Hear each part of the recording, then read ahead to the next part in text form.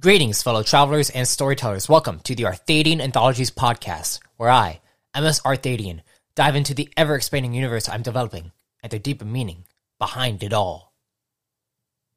This month is special, mainly because I have started my first annual creative challenge for creatives like myself to produce content that pulls from similar themes I explore here in the core.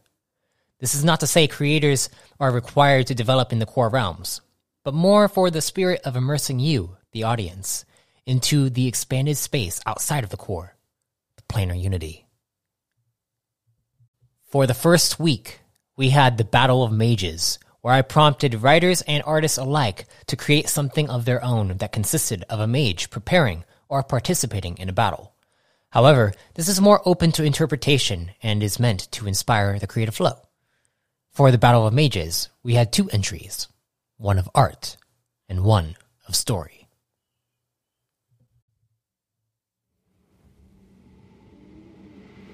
First, we will begin with the art made by Flawless Wafflers at Minds.com. You can see the piece at ArthadianAnthologies.com/March of the Core, or in the link found in the description of this episode. Their piece is titled Mage Man in a Refreshing Breeze. It depicts a line art sketch of a mage holding out a magical staff, creating a barrier of energy that blocks powerful winds hurling toward them. It reminds me of those scenes in anime where an explosion occurs that causes the animation to go bright white with straight lines fading away as everything is incinerated. Thankfully, though, the Mage Man is rather powerful, able to hold back the pressure buildup. Thank you, Flawless Wafflers, for participating in the Battle of Mages.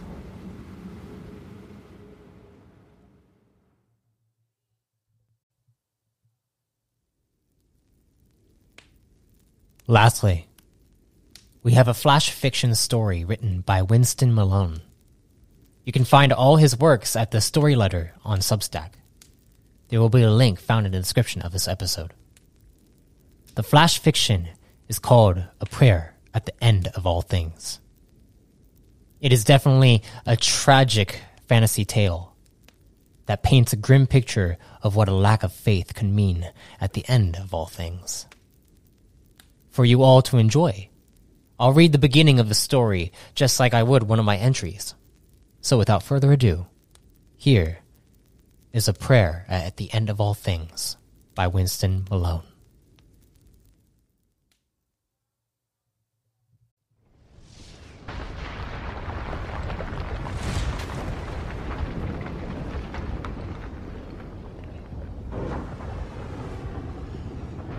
The crackling earth along the far wall disguised the distant clangs upon the besieged battlements. The army of darkness had arisen and laid waste to the land. The city of Onerhold was the last bastion for all Empyreans. High Priest Gald knelt at the edge of the rocky balcony of Sol Temple, overlooking the sprawling city below. The balcony had no railing. It was merely a stone lip that dropped off to the sheer cliff below. On either side of the grand metropolis, mountain ranges stretched for as far as the eye could see, and the sun sank behind their peaks to cast the skies with an ominous, blood-like hue. The ancient door grated along the stone as someone entered the holy chamber. High Priest Gald didn't move at the sudden noise. He merely took in the sights and sounds of the final moments he'd have in the natural world. Screams filled the air from the outer city limits where the horde had just broken through. Almighty above, the young prince gasped, stepping up to the altar at the center of the chamber. The altar was a pillar made of stone, and sitting atop it, balanced an orb of blown glass that blazed a bright white, tendrils of mist curling down to drape across the floor. "What have you done, Gald? What is this? Is it magic?"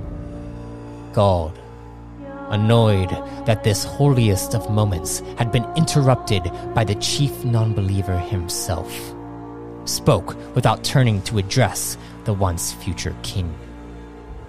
"Ah, Prince Teron.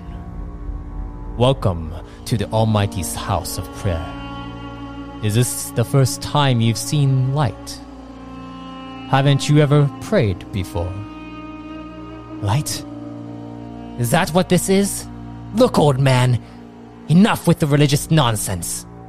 The other priests are saying that you've gone mad, that you're planning on destroying the city. What's really going on?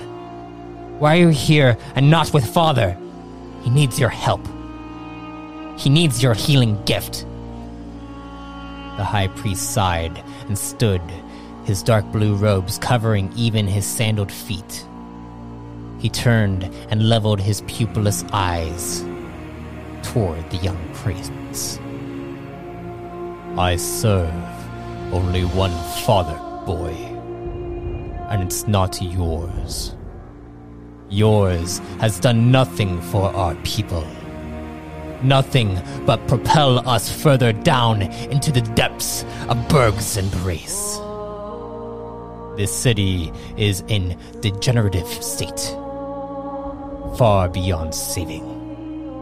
I've spoken with the Almighty directly and pled for our collective retribution. Of course, he was anguished by my call, but thankfully, he has answered my prayer. The great light is on the cusp of rebirth, Prince Teron. Are you ready to witness its glory?" To finish the story, be sure to check out the Story Letter Substack, link found in the description of this episode.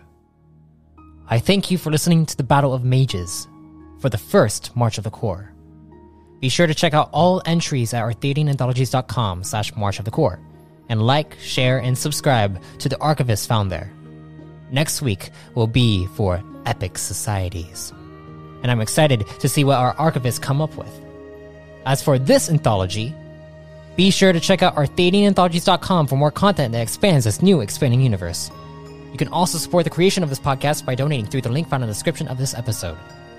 Until next time, travelers, be safe, stay safe, and if death comes to you, may you be reborn in power.